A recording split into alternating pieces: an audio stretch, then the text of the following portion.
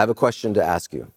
Do you have a singular purpose in your life that impacts every interaction you have in society, in every situation?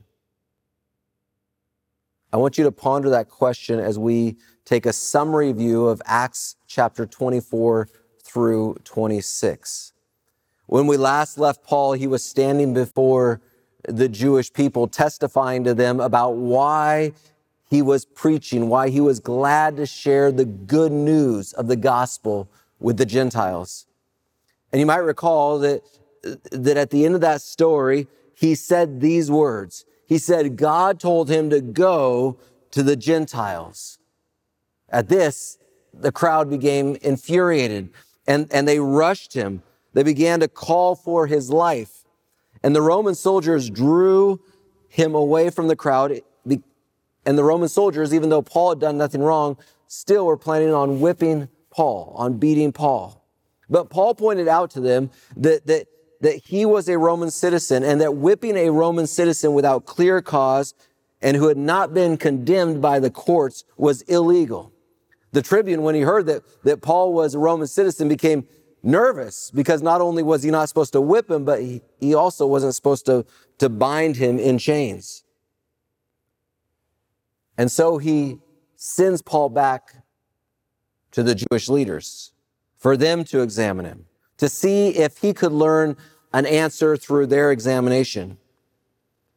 But in the midst of their interrogation, it became clear to Paul that they were no longer interested in listening to him. They were no longer interested in hearing his witness and his testimony, but rather they just had a plot to kill him.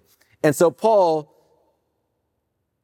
uses theological trickery in a way to get himself out of the situation, to extricate himself from the situation. He mentions the resurrection. Now, there was a group of people known as the Sadducees, and they were against the resurrection. They did not believe anybody was resurrected from the dead. But the Pharisees, on the other hand, believed that people were resurrected from the dead. And so when Paul said something about the resurrection, the Sadducees became angry. The Pharisees began to defend him, and they began to fight over him.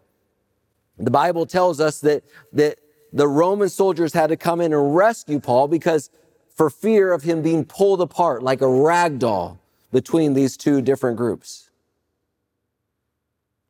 And then Paul was taken back to the barracks. Paul is safe again, but not free. The next day, they learn of a plot that has been developed to assassinate Paul. And so they ushered Paul out of the city that he was in, out of the barracks, under the guard of 200 soldiers, and they take him to the governor, Felix. And they say, Felix, you figure out what to do with this man. But before the tribune sends Paul off, he writes a note. I have found that Paul was being accused about questions of their law, but charged with nothing deserving death or imprisonment. The tribune recognizes that Paul has done nothing wrong. He's done nothing to deserve death or even imprisonment, and yet imprisonment is still the situation he is in. Felix, the governor, places Paul under guard in Herod's Praetorium. It's a fancy name for a tent. And Felix then hears the accusations against Paul from the high priest of the Jews. But Felix realizes something. He realizes that there was nothing to their charges, so he sent them away. But the Bible tells us that Felix, still wanting to retain some favor with the Jews, kept Paul in prison. It was not a maximum security prison by any means. It was not even a minimum security prison. Acts chapter 24 and verse 23 tells us, then Felix gave orders to the centurion that Paul should be kept in custody, but have some liberty, and that none of his friends should be prevented from attending to his needs. So people could come and go and take care of Paul and do things for Paul as he wished. The other thing is that we know from the Bible is that Felix liked hanging out with Paul. He liked to spend time with him and listen to him. The Bible tells us in Acts chapter 24 and verse 24 that after some days, Felix came with his wife Drusilla, who was Jewish, and he sent for Paul and heard him speak about faith in Christ Jesus. And as he reasoned about righteousness and self-control in the coming judgment, Felix was alarmed. Now this disturbed Felix, this upset Felix, and said, "Go away for the present. When I get an opportunity, I will summon you." And then the Bible tells us that that's exactly what he did. At the end of verse 26, so Felix sent for Paul often and conversed with him.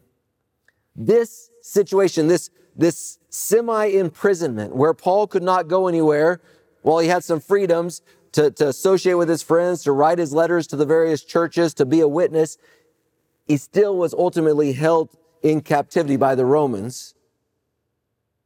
For 2 years this went on. Felix was content to appease the Jews by keeping custody of Paul, but he was also unwilling to truly condemn Paul. But then Felix, I don't know if he lost his re-election or he fell out of favor with higher ups, but Felix is removed from power as the governor, and a new man comes into his place, a man by the name of Festus. Now, Festus also wanted to find favor with the Jews. Chapter 25 and verse 9. Festus, wishing to do the Jews a favor, said to Paul, "Do you wish to go up to Jerusalem and there be tried on these charges before me?" Festus knew that the Jews wanted to get their hands on Paul.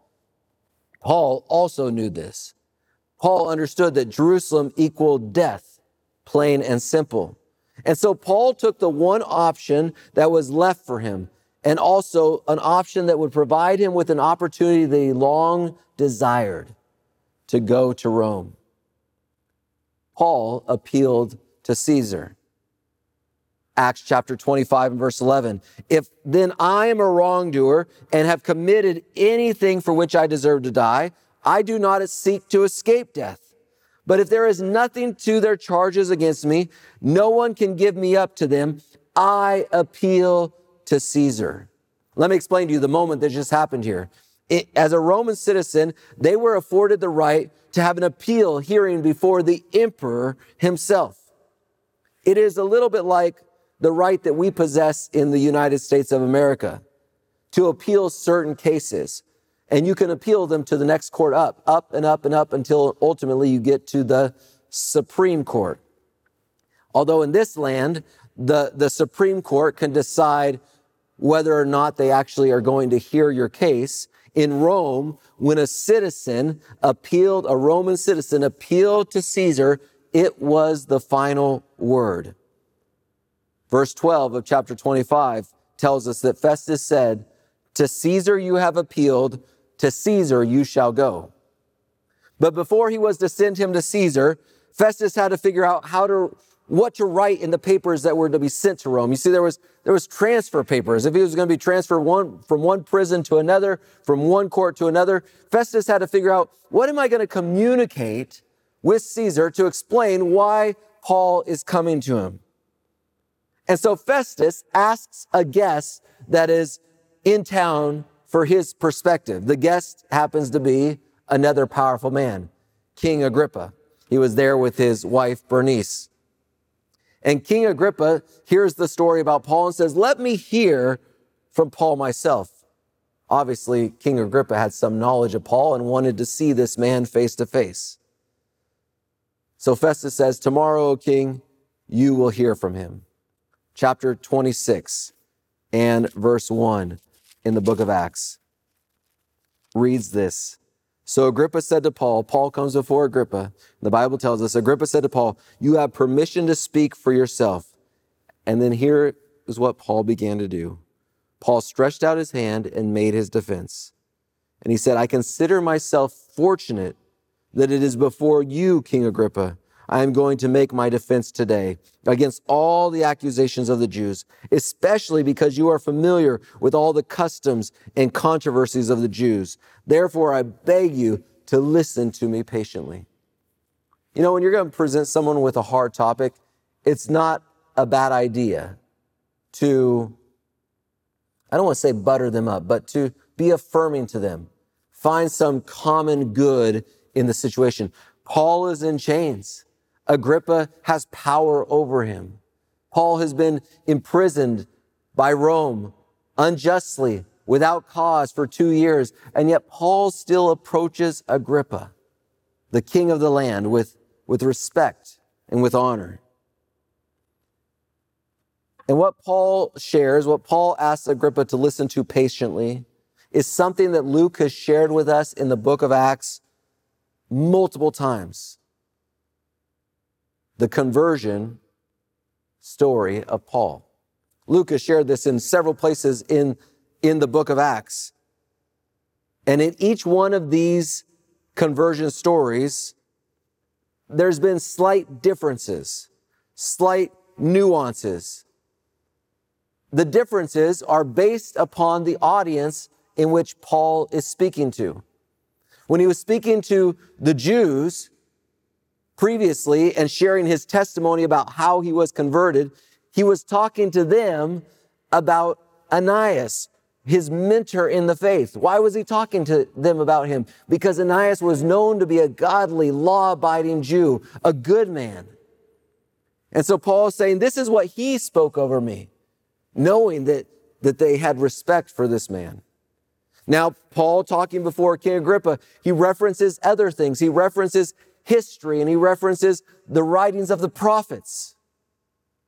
Paul emphasized different aspects of his conversion based upon who his audience was. This is a great lesson for us who desire to witness for Jesus in our world.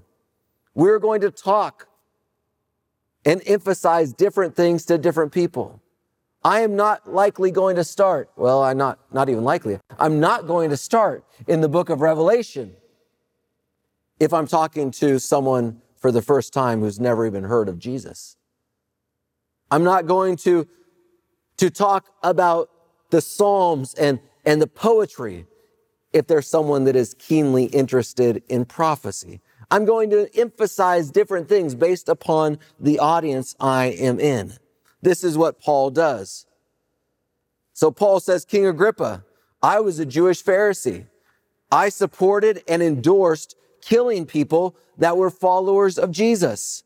He says, when there wasn't enough evidence, O king, to kill them, I would try to trick them into blaspheming God, so then I would have opportunity to torture them and kill them. But then one day I was headed to Damascus. Now we have a Damascus, Maryland right up the road. That is not what is being spoken of here. Then I was headed to Damascus, Rome. They're in the Judeo region. He says, I was headed there to find more Christians to persecute and to kill. And Jesus appeared to me. Verse 14 of chapter 26. And Jesus said to me, Saul, Saul, why are you persecuting me? And Saul answers him, Lord, who are you? And the Lord said, I am Jesus whom you are persecuting, but rise and stand upon your feet, for I have appeared to you for this purpose, to appoint you as a servant and witness to the things in which you have seen from me, and to those in which I will appear to you, delivering you from your people and from the Gentiles to whom I am sending you, to open their eyes so that they may turn from darkness to light and from the power of Satan to God, that they may receive forgiveness of sins and a place among those who are sanctified by faith in me. And then listen to this. Paul then says, therefore, O King Agrippa, this is verse 19, I was not disobedient to the heavenly vision, but declared first to those in Damascus, then in Jerusalem, and then throughout all the region of Judea, and also to all the Gentiles, that they should repent and turn to God, performing deeds in keeping with their repentance. For this reason, the Jews seized me in the temple and tried to kill me. To this day, I have had the help that comes from God. And so I stand here testifying both to small and great. Again, an acknowledgement of who King Agrippa is. King Agrippa, you're the great man I'm standing before to witness to. Saying nothing but what the prophets and Moses said would come to pass, that the Christ must suffer, and that by being the first to rise from the dead, he would proclaim light both to our people and to the Gentiles. At this moment, Festus loses his mind. Now, Paul's been talking about visions and prophets, and now he's saying that someone rose from the dead. And Festus shouts out, Paul, you are a crazy man.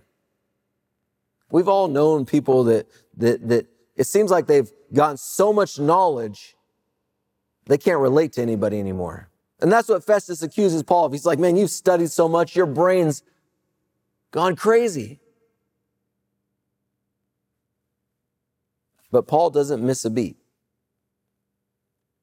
He says to him, I am not out of my mind, most excellent Festus, but I am speaking true and rational words. And then he says this, for the king knows about these things, and to him I speak boldly.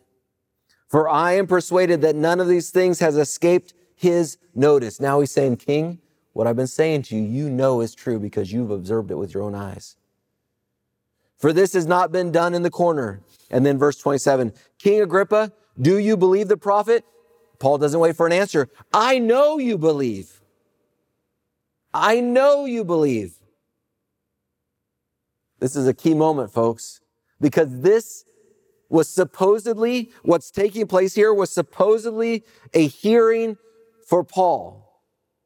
It was supposedly a defense of Paul so that he could get off the hook, so that he could get the get out of jail card.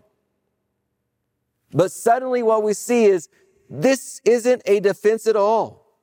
Paul is not talking for the purpose of defending himself. And Agrippa realizes this as well. Verse 28, Agrippa said to Paul, in a short time, would you persuade me to be a Christian?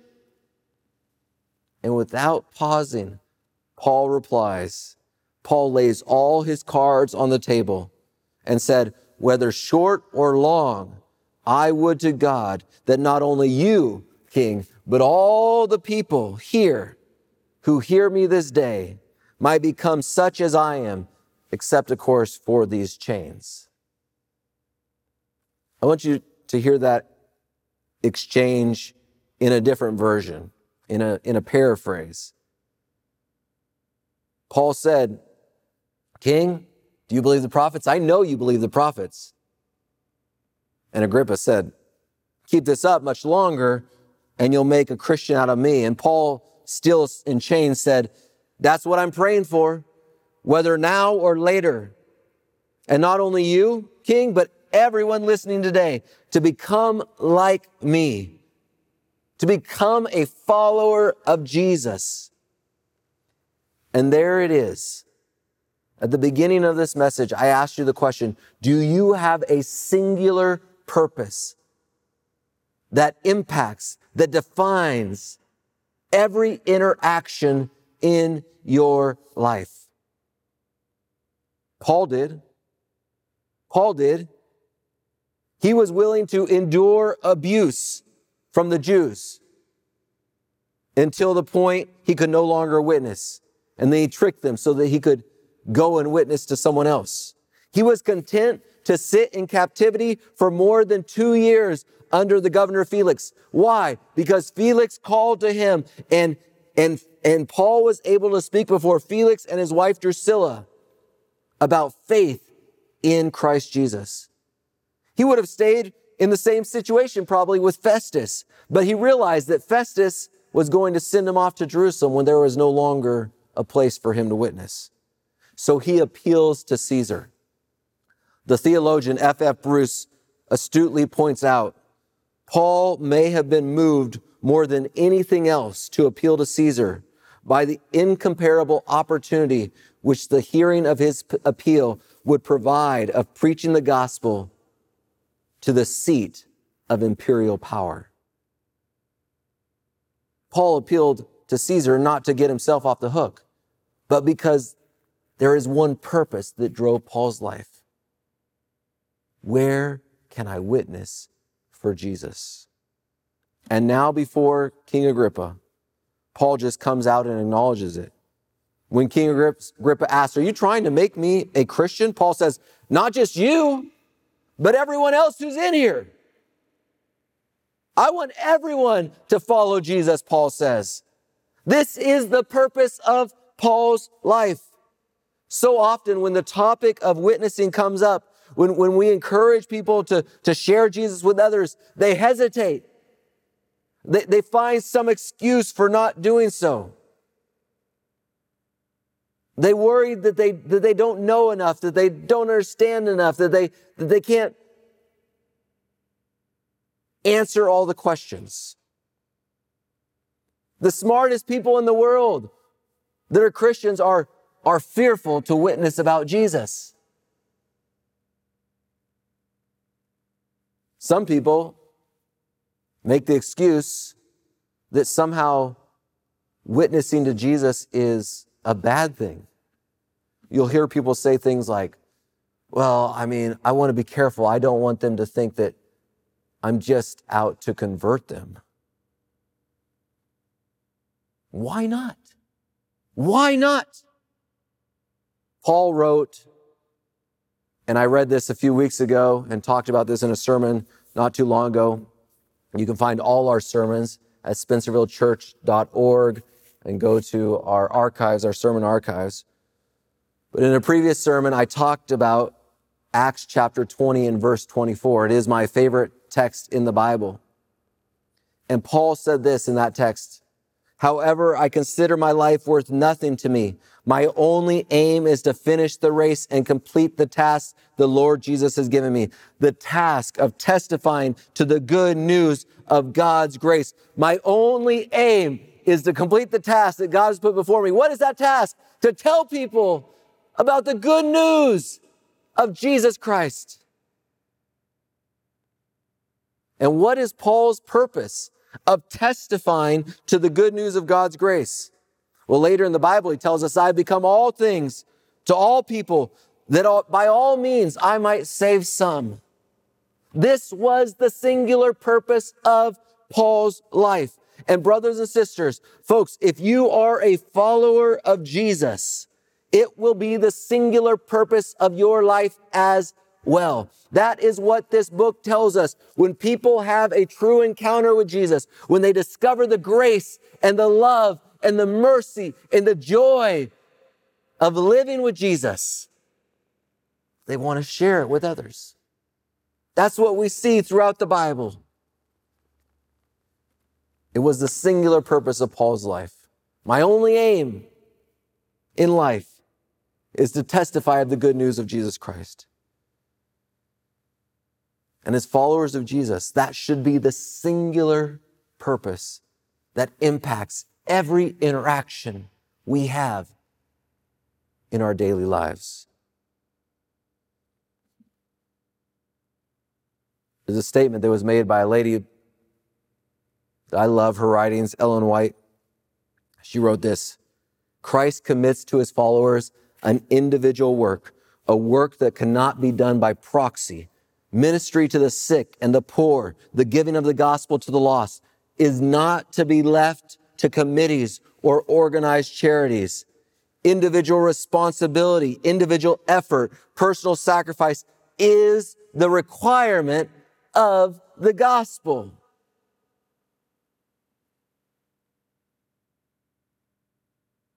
It's the requirement of the gospel. Well, the pastors are supposed to be the witnesses. The theologians are supposed to teach the Bible. The church as a whole, the corporate body is supposed to be No.